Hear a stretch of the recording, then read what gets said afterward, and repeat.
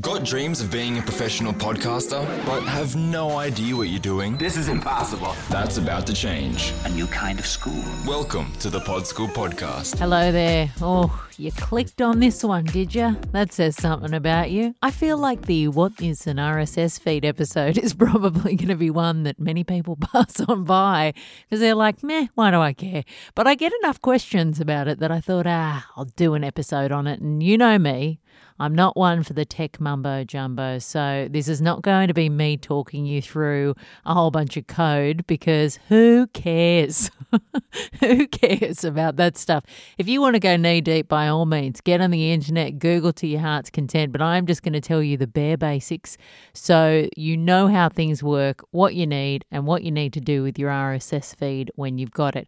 So to kick off, what the hell is it? For a start, RSS stands for either rich site syndication or really simple syndication. I prefer that one because rich site syndication sounds like tech blah. Like you're going to read that and go, huh? What does that mean? Really simple syndication is a really good way to describe it because syndication is basically just a way of your content getting in front of more people. If you think about it, when a show gets syndicated on television, it gets syndicated across a number of different television stations, so it's reaching a wider audience. With a podcast RSS feed or a blog RSS feed, it works similarly to that.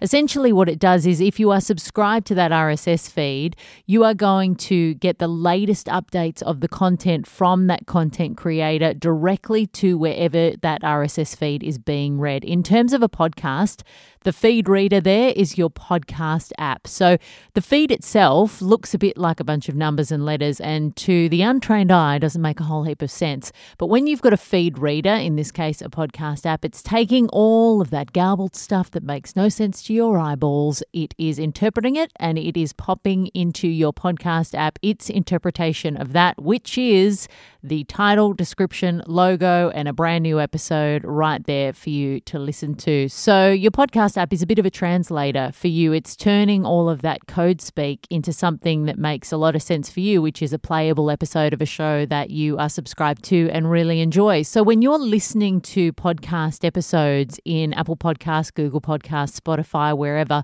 those MP3 files that you're listening to aren't actually living in those podcast apps. That is content that has updated from your RSS feed. So there is a central location where your podcast MP3s are housed, and that is your podcast host. And your podcast host is also the place where your RSS feed is generated. So you don't need to get out the cyber hammer and chisel and whittle away one yourself. All you need to do is choose a podcast host. And then when you create your show and upload your first piece of audio, because you need a piece of audio for your RSS feed to be generated, and usually that's your podcast trailer, then your podcast host can do all of the technical stuff in the background and you just get what looks like a URL generated inside your podcast host. You'll usually find it in the settings section of your host, although it differs from platform to platform. And then all you need to do is copy that RSS feed and submit it via the portals for each of the different directories. So once your show is submitted to those directories, and it takes sometimes a little bit of time for your show to appear in directories, and that's not because it needs to pass a test. It just sometimes takes a bit of time for the approval process to go through.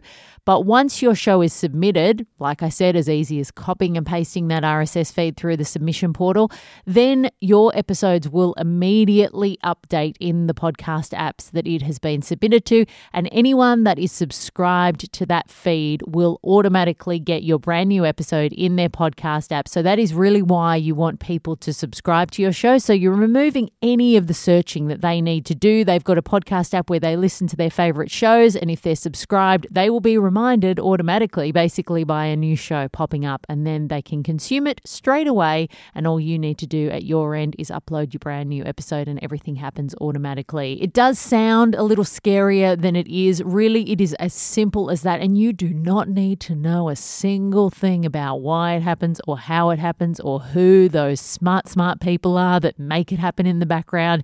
You just need to choose a podcast host, create a new show, copy and paste that link into any of the directories directories that you want to submit to, and voila. Hope that's helped you understand a bit more about RSS feeds in a non-technical way, because boring. Gosh, some people can really bore the pants off you with this stuff, can't they? If you want any more help with your podcast, you can check out my online podcasting course, Podschool, at podschool.com.au. I am in the middle of a huge update to the course, and I'm going to be releasing it again very, very shortly. Naturally, in these coronavirus times, there are a lot of people who've been getting in touch saying that they want to start their own podcast. So I've been working hard behind the scenes to make sure that the version 2.0 of Podschool is as comprehensive as possible and not an ounce of technical mumbo jumbo in sight. So if you are brand new to this whole process and you're thinking, oh, I just want somebody to explain things to me in a way I understand, I guarantee that's what you'll get inside Podschool. Thanks so much for joining me for this episode. I will see you next week, and until then, happy podcasting. That's all for today.